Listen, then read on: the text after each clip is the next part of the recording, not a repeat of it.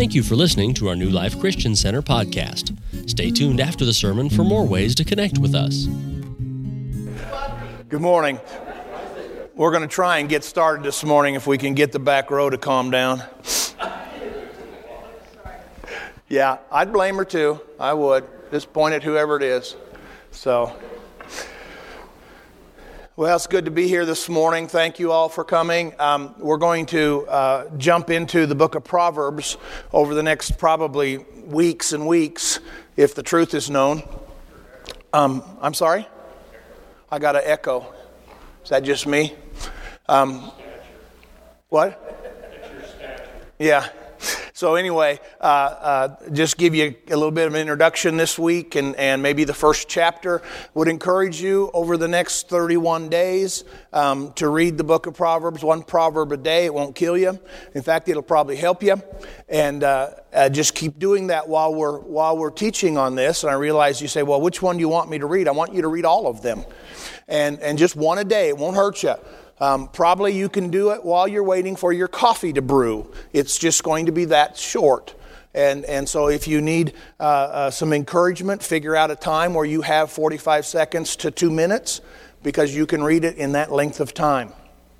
So there you go. And I told you we're going to teach on Proverbs, but I want you to open to 1 Kings, which I realize doesn't make any sense, but it will in a moment. So let's pray. Father, thank you for this day. Teach us by your word, Father. Show us the great and mighty things that are in your word, Father, in the book of Proverbs as we just approach it with an open heart, Father, knowing that you will teach us. Your Holy Spirit will lead and guide us. In Jesus' name, amen. Okay, here's your first principle that I want you to understand in dealing with Proverbs. Proverbs are bullet points about wisdom. And so you're going to have to remember that there are no shallow spots in the wisdom of God. Every inch of God's wisdom is infinitely deep. And so if you say, oh yeah, I know that, you're an inch in, but it's a mile deep. So don't get caught up in the simplicity of some of these statements. The wisdom of God has no shallow spots. So when you understand the easy part of it, that's great, but keep pressing in because there's wisdom in layers underneath that, basically a mile deep. So there are no shallow spots. Solomon wrote most of the Proverbs. The reason I think this is important is that Solomon is the child of David and Bathsheba. Bathsheba is the woman that David looked out over the palace walls and saw a woman bathing and went and took her. So him and her relationship was not always great in how it got started. Lots of sin there. David actually got her husband killed. And yet in the midst of all of that, the wisdom that Solomon had came from, at least in part, with the impartation of his mom and dad. And he writes these things. In fact, traditions tell us that Proverbs was a book that many times were encouraged to be learned or memorized by teenagers. So again, these little bullet points of wisdom are very, very valuable in the picture. Okay, so look at 1 Kings chapter 2. Let's begin reading verse number 1. Now the days of David drew near that he should die. And he charged Solomon his son, saying, I go the way of all the earth. Be strong therefore, and prove yourself a man. And keep the charge of the Lord your God, to walk in his ways, to keep his statutes, his commandments, his judgments, his testimonies, as it is written in the law of Moses, that you may prosper in all you do and wherever you turn, that the Lord may fulfill his word which he spoke concerning me, saying, if your sons take heed to their way, to walk before me in truth with all their heart and with all their soul, he said, you shall not lack a man on the throne of Israel. David's charge to Solomon is just this crazy big understanding here. And he says, listen, you do these things. Now, when Solomon became king, he began to move forward in all of these things. And basically in the next chapter, 1 Kings chapter 3, we see Solomon asking God for something. And it really is the basis for probably why Proverbs even exists, is that there was this collection. Now, let me give you just a couple more, basic things. It wasn't like Solomon sat down and just wrote these things nonstop one day, but rather over the course of his kingship, he wrote these things down and pushed these things out over the course of a few years. And so they collected them together, and we now have them in a book or in a letter, however you need to see that. Okay, 1 Kings, chapter 3. Notice it says in verse number 1, "Now Solomon made a treaty with Pharaoh, king of Egypt, and married Pharaoh's daughter. Then he brought her to the city of David till he had finished building his own house and the house of the Lord and the wall around all Jerusalem. Meanwhile, the people sacrificed at high places because there was no house built for the name of the Lord until those days. And Solomon loved the Lord, walking in the statutes of his father David. Except," don't you love it when there's always an except? Man, I really love God except for when he doesn't do what I want him to do. Yeah, there you go. "Except that he sacrificed and burned incense at high places. Now the king went to Gibeon to sacrifice there, for that was a great high place. Solomon offered 1,000 burnt offerings," yada, yada, yada, yada. And he keeps pressing along here. And we get to verse number 7. And we see the beginning of his request. "Now, O Lord my God, you've made your servant king instead of my father David. But I am a little child." Now, he wasn't a child. He's comparing his collected kind of wisdom and understanding to his father's. He probably wasn't that young when this happened. Again, if you really need to know this, somebody probably wrote a book about it that's much smarter than us, and you can figure out how old he probably is. Likely he was over 20 when this happened. So he's just approaching God in what we could see as a real humble way. He says, "You've made your servant king instead of my father, but I'm a little child. I do not know how to go out or come in." He's referring to leading. Okay, it doesn't mean that he doesn't know how to use a door. He's referring to leading. When the king moves, everybody watches. When the king talks, everybody listens. He said, "I don't know how to do this in and out as a king." If you miss this part of it, you'll miss the connection. You can miss the connection to your life. Because the reason that wisdom is so important is because it is the key to leading. If you're going to be a good leader, you've got to press into God's wisdom. As a parent, as a worker, as a boss, anything, you've got to press in. Because I got to tell you something, without wisdom, you're only as smart as you. Right? And so you kind of got to pay attention to these things. You say, "Well, but I know them." But remember, the wisdom of God doesn't have any shallow spots. So if you think you got it, that in that area, I got God's wisdom on this. Well, okay, you got the first part of it, but it's a mile deep. There are no shallow spots in the wisdom of God. And so the minute you think you got it, can I tell you a little story I got this week? I've been fairly confident in my kind of life operation about the fear of God. I respect and am in awe of the power of God. And I saw in this scripture, Mark chapter 5, verse 36, where can you put that up for me, please, Paul? Matthew 5 and 36. I'm pretty sure that's close. Anyway, this is the story of the guy that comes to Jesus and is interrupted. No, Mark. I'm sorry, that's not it. I might have said Matthew. I was thinking Mark out loud. Yeah, that's the one. Okay, leave that there for just a second. Okay, so this is where the woman with the issue of blood comes and interrupts the synagogue official, and they're walking to go heal the synagogue's guy's daughter, and they're walking. And after the woman is healed of her affliction, somebody comes up and says, "Don't bother the master anymore, your daughter is dead." Okay, you remember that part of the story? It's the verse right before this. And it says, "And as soon as Jesus heard the word that was spoken," as soon as Jesus heard the report, He said to the ruler of the synagogue, do not be afraid. It's the word for not fear. It's the same word. It's always bugged me in the Bible. The word for fearing God is the same word that we get phobia from. Phobos. It's the same word. And you're thinking, now wait a minute, how do you do this? When you fear God, part of that reverential fear is that He is all-powerful. And so when Jesus said to the synagogue guy, do not fear, He said, don't exchange the power of God for the power of the report. He said, look at this. If you fear the report, you will minimize your understanding of the power of God. That's wisdom. Now, Tracy and I had the opportunity this week to think that maybe we'd had about enough of this kind of report business. Wednesday, our son calls us, Wednesday morning, 10 o'clock. He'd had a MRI. He sends a text and says, I got to go to the doctor at 2:30, and this, and this is going on. And he gave us a report. Not a good report. And I went, oh boy, here we go. Again, you ever done that? Because the report became more powerful than your understanding of the power of God.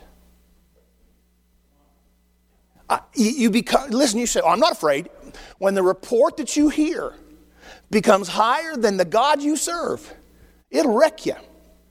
So we went driving up there, got up there at 2 o'clock, took him to the doctor's appointment, and got an all clear. By the way, it's a very notable miracle that he says, well, that's nothing to worry about, that's this. We went, okay, then why did the other guy say it was this? Because, see, we've been on the wrong side of statistical outcomes. Right? When somebody said, well, 1 in a million. Okay, that doesn't work for us because we've consistently been the 1 in a million. We've had experiences where the report, which was largely positive, 999,000 people go through this, and one person has a problem. Happened with Tracy's mother. 1 in a million. She was it. 97% chance with Amber. This is nothing. We're not even worried about this. 98 or 97%. 3% of these people get a bad report. Well, that was us. First time. It doesn't come back. That's the report. Doesn't come back except a certain percentage. And you hear the report again. And all of a sudden the report, the fear that comes from the report becomes higher than your God. That's not wisdom. See why this is important? If you're going to lead your family, you got to have enough wisdom to stay on top of who God is, not on top of what the report says. So then Friday morning, the reason that we were praying, and we'd probably ask some of you to pray, is that Amber had an infection in her port. Now that's not a good thing, because if they have to take that out, they have to stop her treatments. Now we're not dependent upon the treatments, and that's what I told our kids. I said, listen, this doesn't change anything. If we're going to trust God, we trust Him first. Not second, first. Right? See, God doesn't like being second in our life. So we don't trust Him second. So if you get a good report, you say, hallelujah, God was good. No, the good report is God is good. And the rest of the reports just need to measure themselves up with who your God is. Anyway, Friday morning, they took Amber to the doctor, and when they got there, they put a bracelet on her, an admission bracelet. It was kind of a surprise to them. And they walked her into a surgery waiting area, and when the doctor saw them, he came charging in. He says, I can't wait to see you. He says, I was just sure. She said, I've never had a port go bad. And they had her scheduled for surgery to take this thing out because they were so concerned about it. And so he upset you ever been in those doctor's offices where somebody jumps ahead of you and it doesn't seem fair because you've been waiting so long? Well, we were those people. So just keep your opinions to yourself. Anyway, got a call from our kids, and the doctor just came charging right in there. He said, I was just so concerned about you. He says, and it's up here on her chest. He pulls her stuff down, and he says, wow, that's just not possible. That looks perfect. So the kids loaded up. And of course, when fear hits you, when wisdom is not your primary force, when fear hits you, it'll cause your shoulders to roll over. It'll cause you to walk differently. And you just won't have that zip in your step that says you're trusting God. And so after that, they'd both been kind of sick. After that, they decided to go to the furniture store and look at tables. Now, you could say, what does that mean? Well, they couldn't hardly move before. What happened? The report that just sent us tumbling was now underneath the power of your God. It'll give you a little bit of wisdom on how to walk. And so now I just learned that, listen, when that report comes in, if the report moves above who your God is, you actually you're afraid, just like this guy. Do not be afraid, only believe. He didn't say get rid of your doubts. He just said only believe. You're still going to have opportunities, only believe. You got two things in your walk from this place to Capernaum or wherever they were going where this guy lived. You got two choices in the half a mile stroll. Be afraid or believe. When you're afraid, you elevate the report. If you elevate the report, you have to devalue God. Listen, for God to not be on top, He has to ignore the sacrifice of His Son. Are you catching that? Right? For sin to take you down, He has to ignore the provision of His Son. And you can take that anywhere. For peace, there's three things in Isaiah 53. Be okay if I just preach this for a little bit so it's off of me? Three things in Isaiah 54. He says, he was bruised for your iniquities, right? He got your sin right there. And the chastisement of His for your peace was upon Him. So sin, peace, and by His stripes you are healed. There are three aspects of that in that verse prophetically of the suffering servant. So anytime your peace is not up there, for you to elevate that there, you have to devalue the sacrifice of Jesus. So you've got to keep that on top. Because if you don't keep it on top, what the world has for you will kick you. And then when you're down, will kick you again. And then if you look like you're doing okay, it'll kick you again. Because the world, under the direction, right, the God of this world, under the direction of the God of this world, is really interested in kill, steal, and destroy. I mean, just real simply. And so what happens is, whenever we devalue our salvation, maybe that sin is just too hard for God. Nope. For God not to save that person, He'd have to ignore the sacrifice of His Son. For God not to put peace on that person, He'd have to ignore the sacrifice of His Son. And are you ready for this? For God not to provide for your healing, He'd have to ignore the sacrifice of His Son. I knew it'd get quiet when I said that. See, the world tells us, well, that just doesn't happen anymore. Well, then hide and watch. You say, well, how can you be so sure? Because God is at the top of my list. What were we talking about before we got distracted? 1 Kings 3, I don't know how to come in, go out. Your servant, verse 8, are you with me? This is 1 Kings 3 and 8. Sorry, I transitioned real quick. There we go. Your servant is in the midst of your people, whom you have chosen, a great people, too numerous to be counted. Notice how he processes his work with the people. That's why wisdom is so important as you lead in your household. He says, your servant is in the midst of your people. These are not Solomon's people. These are not David's people. These are God's people. Those are not your children. They are God's. It's the same principle. As much as I would like to say this is my church, this church belongs to God. And the minute that I get sideways with that and say, God, we've worked really hard as a church. He says, well, it's not your church. Right? Because wisdom has to be up here. Wisdom, the fear of God is the beginning of wisdom. Right? We'll see that throughout the Proverbs. Verse number 9. Therefore, now here's his request of God.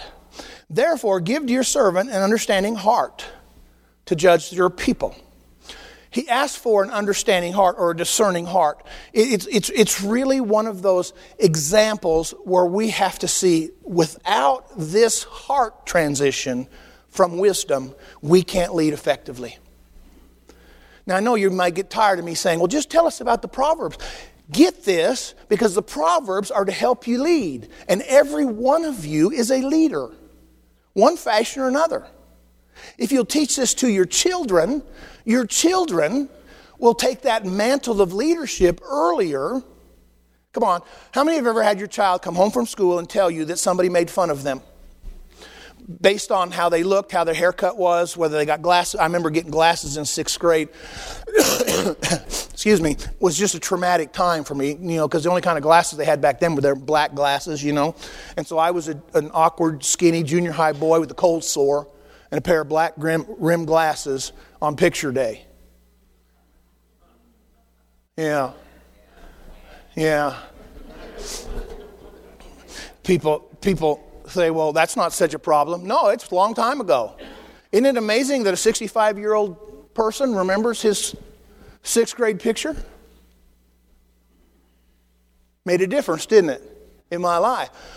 Wisdom imparted to your children earlier will make them less and less affected by the wisdom of the world, which says you need to look like us and be like us. Wear clothes like us. Comb your hair like... My grandson, I love him. He and I are having the best time. He's 14 years old, almost 6 foot tall. He's at that age where when he walks by a mirror, he kind of flexes up a little bit. If you've not raised boys, you don't understand that. But I mean, boys do that. Man, they walk by and they're trying not to be noticed, but they're looking in the mirror, and they're doing this. Anyway, every time he comes by me, he'll walk by me, but he walk real close. When he gets close, he goes poof, like that. Gives me a little shiver like that. So then I have to take him down because I'm heavier than he is. So I went to pick him up at school the other day, and I told him he needed a haircut. Now today, in today's school up in the Front Range, everybody wears their hair real long in front, and then they do this thing where they kind of mash it up like this so it comes down about his eye level like this, and then it sticks straight out like a bill of a cap. Somebody please take a picture of these kids and show it to them when they're 50. Okay? And so his hair comes down, and he's always messing with it, like this, with pushing it up and then making sure that little flat part, you could store your pencil up there. And so he thinks that looks good. I was in the parking lot, and here comes one of his little boys, his little friends named Jordan, plays on his basketball team. He does the same thing that Ryan does. He pushes his hair up like this, then he pushes it back down, then he pushes it out. Walks right by my car. I wave at him like that, and I thought, you all look like idiots. Everybody has it. Now, I'm not saying that that's a bad thing to be in a group and all of that, but it gets worse from there, doesn't it? It can get worse where the pressure to conform is serious. So why do we teach these leadership type principles from Proverbs? So that you can lead your family.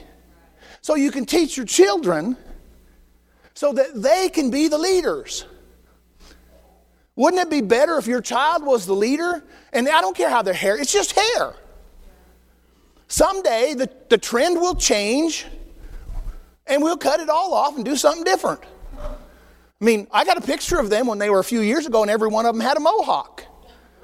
If that wasn't crazy looking. My one grandson, one of the twins, he says, Papa, you should get a mohawk with us. Well, it ain't happening. Yeah, a yellow one.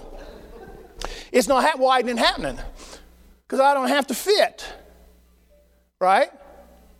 I always love it when pastors, they tell me, and other people tell me all the time, that if I wouldn't wear a tie, people would be more comfortable. Yeah. Maybe Jeremy's the one that's telling me that. No, I get it all the time. Nobody mistakes anybody else when I'm in the room with the tie on who's going to be speaking. I'm leading. You can look at me, I'll lead. You can trust me, even if I make a mistake, because I'll tell you, I made a mistake, I'm sorry, please forgive me, and we'll move on. When the next group of people comes in and they're all wearing t-shirts and ratty jeans and holes and all that kind of stuff, you'll just have to guess who's leading. I look at some people and I just think, you know what? You need to put a tie on, and before you do, iron that shirt. Amen. It doesn't make me, right? Doesn't make me better or worse. It just is how I think. He said, give me an understanding heart to judge your people, that I may discern between good and evil. For who is able to judge this great people of yours? Look what he asked for. He said, I want some wisdom in my heart to be able to process how to lead these people. Okay, that's what Proverbs is about. This is Solomon and a couple other people writing down bullet points of wisdom. So again, there are no shallow spots. So if you read something, you go, oh yeah, I got that. I got it, Pastor. Don't you worry about that. No, you got the shallow part of that. There's depth. And so don't check out on me. I want you to read these Proverbs every day. One a day. Won't hurt you until we stop teaching this. It will change you closer to God because you will be operating from a known amount of wisdom. It'll just be on you. Okay, are you ready? I didn't read verse number 12. Can you put verse number 12 up there? I turned my Bible. It says, behold, I've done according to your words. This is God talking to Solomon. And I've given you a wise and understanding heart. So there's not been anyone like you before you, nor shall any like you rise after you. He said, listen, I've set you apart by a wise heart. Now again, because God is not a respecter of individuals in New Testament lore, in the way that works, all of us have the ability to be set apart by God's wisdom. And so that's really what we're going to talk about over the next several weeks. I'll try to get through these things. I got a couple of people sitting on the sideline ready to teach these to us as well, so you don't have to get tired of me. But just understand, you got to keep pressing into these things because they're so simple that you'll check out because you think you know. Okay, here it is. Verse number 1, Proverbs chapter 1. Are you ready? The Proverbs of Solomon, the son of David, king of Israel. So we know that he wrote them as king. Notice what he says. To know wisdom and instruction. Listen to me. Wisdom and instruction always go hand in hand because without wisdom, you won't actually hear or see all the instruction that's being offered to you. You ever worked with a child who you gave them a little bit of an instruction and they grabbed whatever you were doing? They say, I can take it from here. Right? When a child does that.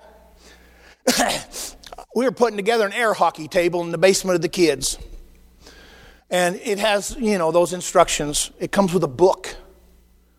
And it fits in a box about this high. Weighed 185 pounds. And it's got like 1,000 screws and motors and, things. And I'm just going, dear Lord, we better follow the instructions. And I had a grandson who said to me, Papa, I can do this. Give me the screw gun. Okay. Wisdom suggests that without ongoing instruction, this is not going to come together right. See, that's why he puts wisdom and instruction together. And what happens as humans is we hear a little bit of it and we say, thank you, I'll take it from here. We say that to God all the time. Thank you, I'll take it from here. And because we misinterpret the instructions, we get wound up over what our expected outcome is.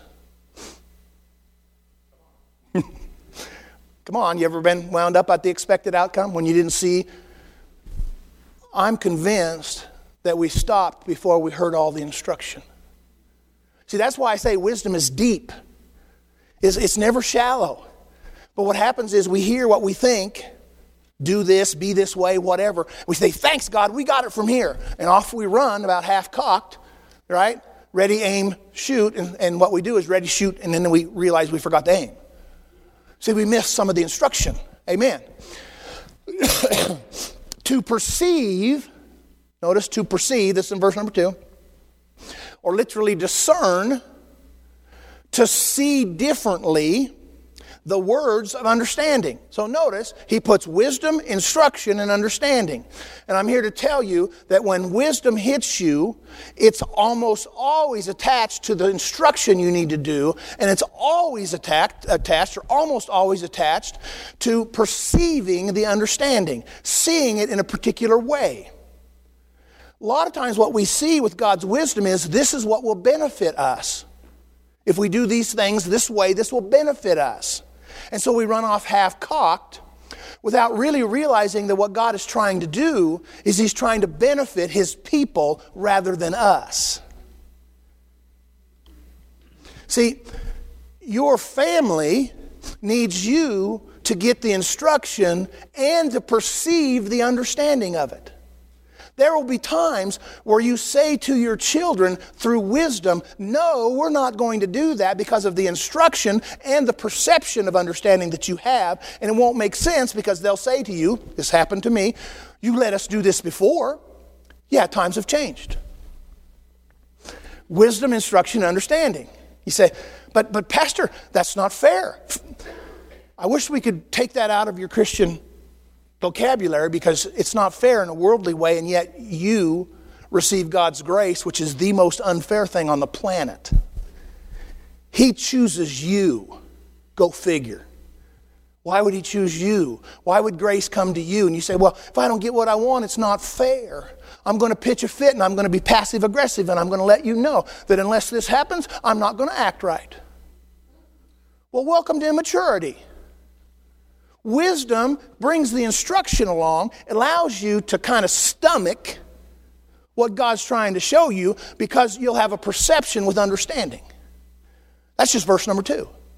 See what He's trying to get you. That's why He says in James chapter 1, did you want to look at that? Do you want to take the time or you want me to teach this real quickly? I'll take my time. Thanks for... Look at this in James. I know my Bible has one. Hold on. Look at James chapter 1. Now notice, keep verse number 2. He says, to know wisdom and instruction, to perceive the words of understanding. James chapter 1, look at verse number 2. My brethren, count it all joy.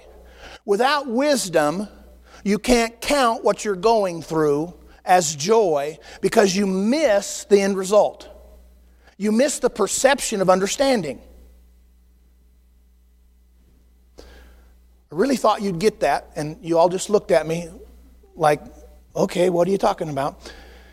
Without wisdom, you'll miss the instruction. How many of you have ever missed the instruction of counting it as joy? Wisdom says, I'm supposed to get what I want. Well, maybe. Count it all joy when you fall into various trials. When you're stumbling around, it should be an expression of joy. That's the instruction. The perception of wisdom is what's being tested, knowing that the testing of your faith produces patience. Most of us don't want that. We want our wisdom to be an inch deep. We don't need much patience. We need God to be ready. Microwave God. Push the button and in 3 minutes you've got a bag of popcorn for the movie of God. Let patience have its perfect work in verse number 4. Perfect, complete. See, we all want that. That's the perceived understanding. But the instruction is back in verse number 2. Count it all joy. Wisdom counts it as joy. Thank you for your enthusiasm. And then at the end of this, if you lack wisdom, how do you know if you lack wisdom? He just told you, if you're not counting it as joy, that's the instruction inside the wisdom. If you don't count it as joy, you're lacking wisdom. Isn't that encouraging? Every time your patience is like that of a 2-year-old, you lack wisdom. Somebody please say thank you, Pastor Glenn. I know you don't like this stuff, but why do we have the difficulties that we have? It's the 2nd verse of Proverbs. I meditated on this and meditated. I said, Lord, this is going to be really boring if you don't give me stuff to talk about. Because I did just what I've read the Proverbs before. I've picked out the one I like. I, wisdom, dwell with prudence and the knowledge of witty inventions. I picked that one out. I like that one. Chapter 8, verse 12. My favorite. He says, count it all joy. That's the instruction. So what happens is we bellyache our way all the way through this expression of wisdom. Don't you want your faith to be tested? Honestly. Well, yes. I mean, we do, right? Because we want to know how to depend on the faith of God that lives in us. Listen, Tracy and I are going through that circumstance right now. I thought God has just this great sense of humor when He started giving this to me. Is before any of this stuff happened to us. And I went, okay, so I need some instruction here. I read the first verse. I wrote this down. Wrote the second verse down. I went, okay, there it is. To know wisdom and instruction and to perceive the words of understanding. And I realized that I didn't have that. I didn't have the perception of understanding. That's what most of us struggle with. We say, why? Understanding helps us understand why, doesn't it? So we get back over here into James. We say, why? Well, notice that it says in verse number 5, any of you lacks wisdom, let him ask of God, who gives to all liberally and without reproach. There's a part of your why right there. It will give unto him. Let him ask in faith. Well, when He tests your faith, you'll have a... Right? How many ever tested a particular muscle group in your body? Some of us are too old to remember that, but you know, when you were lifting with your legs, lifting with your arms or with your shoulders, whatever you were doing, you tested that muscle group. How many of you know that muscle group was tested? Next day, right? You're going, whoa, that muscle group was tested. That's what he's talking about. See, it shows you where your faith is because of the test. See, there's some perception of understanding there. You know that God builds your muscles before you need them. You'll get that. Let him ask in faith with no doubting. He who doubts the wave of the sea driven, tossed around. Let that man not suppose. Here's the perception of understanding. A double-minded man should not suppose that he's going to receive from God. A double-minded man should not suppose he's going to receive from God. You say, well, but I received from God. You didn't receive everything God had for you. Or you'd be happier than you are today. I've never met anybody who wasn't happy that was receiving from God. Tell you what, you can have a happy dance if you receive from God. Right? What happens? We just get by and we settle with that. I have some licorice tea. Looks a little bit like swamp water. It's got floaties in it, but it's good for my throat, they tell me. Said, don't let that man, verse 7, he will receive anything, but he's a double-minded man. Notice what else it says. Unstable. Unstable in all his ways. Isn't that interesting? Now that's just verse number 2. I don't have the full depth of verse number 2, but it's deeper than you thought it was. So you just read past it when you were reading Proverbs. Somebody told you to read Proverbs, and you got to verse number 2, and he says, yep, that's what we're going to do. He's going to show me wisdom and instruction and perception of the words. Then he goes on to verse number 3. Verse number 2 teaches us how to prioritize what our expectations should be. If you don't prioritize the instruction, you see it? It says wisdom and instruction. If you don't prioritize the instruction inside the wisdom of God, you won't dig into that wisdom. You know, sometimes when people are struggling, they don't need an answer. They need a crutch. They need you to walk by them. And even though you have all the wisdom in the world for them, you need to get the instructions for their life and walk with them. Because they're never going to walk like you walk. They're going to walk like they walk. And what do we want them to do? We want them to walk like we walk. But we don't get into the instructions. So notice, we prioritize, we prioritize the instruction so that we can perceive. That's what verse number 2 teaches us. Look at verse number 3.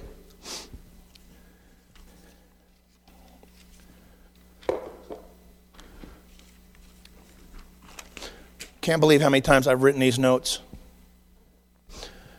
Notice it says in verse number 3, to receive the instruction of wisdom. Now notice what he's saying. The instruction of wisdom is what?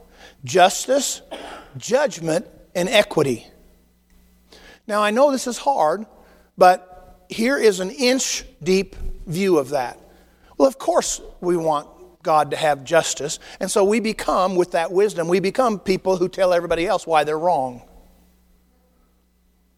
That's the inch-deep one. If you get a little deeper than that, you can take the wisdom of God and say the reason the judgment is there is to teach people that you were judged in Jesus Christ already. It's appointed unto man to die. Proverbs 10, verse 27. It's appointed unto 9, verse 27. One of those two. It's appointed unto man to die once, then the judgment. If you died in Jesus Christ, you are already dead and already judged in Him.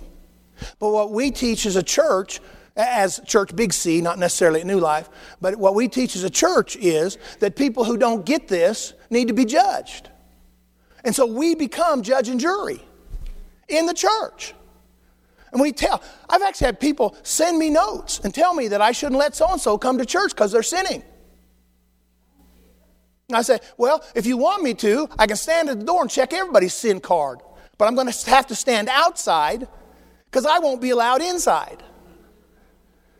Because all y'all, been with my Texas grandkids, all y'all are sinners. You mess up every once in a while. It's not your identity. Your identity is who you are in Christ. It's not who you are. It's what you do occasionally. And there's a solution to that. So he says in this deal, he says to receive instruction with justice. Jesus took the punishment that we deserved. He took it for everybody. And I want to tell you something.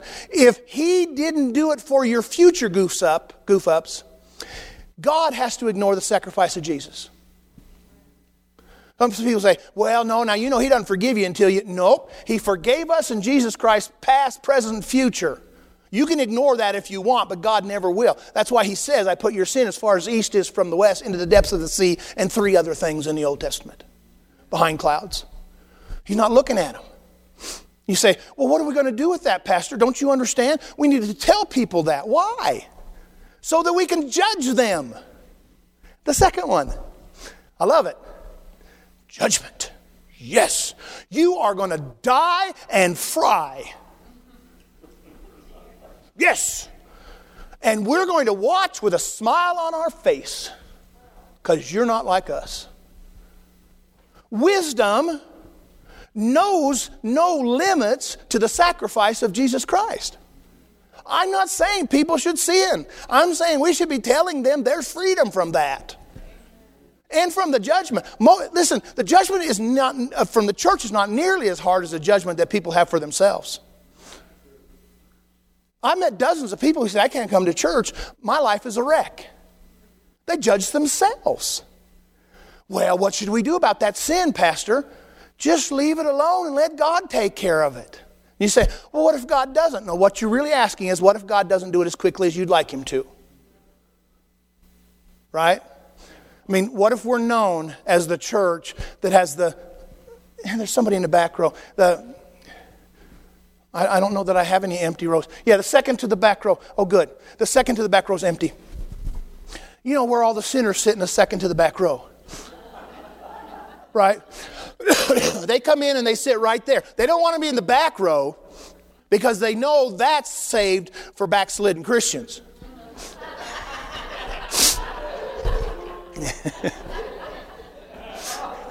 But the second to the back row is for full-out sinners to sit.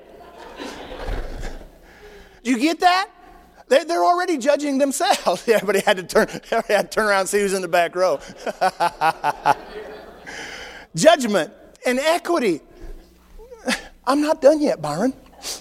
Byron held up the stop sign. I'm like a foreign driver. It's just a suggestion. I've been in countries all over the world where stop signs are not treated like they are in America. You don't have to stop unless it's pretty important. Equity. We have to teach people through wisdom that God sees us on a level playing field. I am not higher than you based on my stupendous years of study in God's Word and how awesome I am, don't you think? There's no difference. It's a level of equity. That's what equity does. See, we talk about equity in a worldly way, but what they want to do is they want to enforce equity based on their understanding of equity, not wisdom's understanding of equity. One of the greatest places to be as a Christian woman is in a Christian marriage. Because your husband is acting like Jesus. I was hoping that at least one woman would say amen about their husband.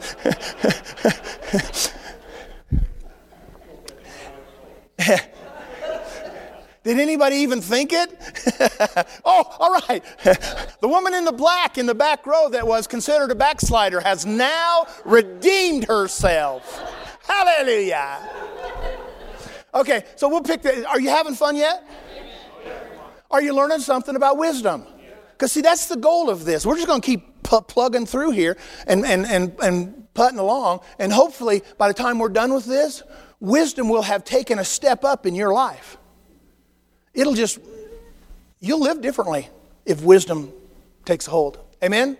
Father, thank you for this day. Thank you for teaching us by your word. In Jesus' name, amen and amen. Thank you for listening. To subscribe to our podcast, search New Life Eckley in all of the major podcasting apps. Audio and video of our sermons are posted at newlifeeckley.com/live, and you can watch sermon slices weekdays on social media. Search at New Life Eckley. Our main service is at 10 a.m. Mountain Time every Sunday. Thanks for listening.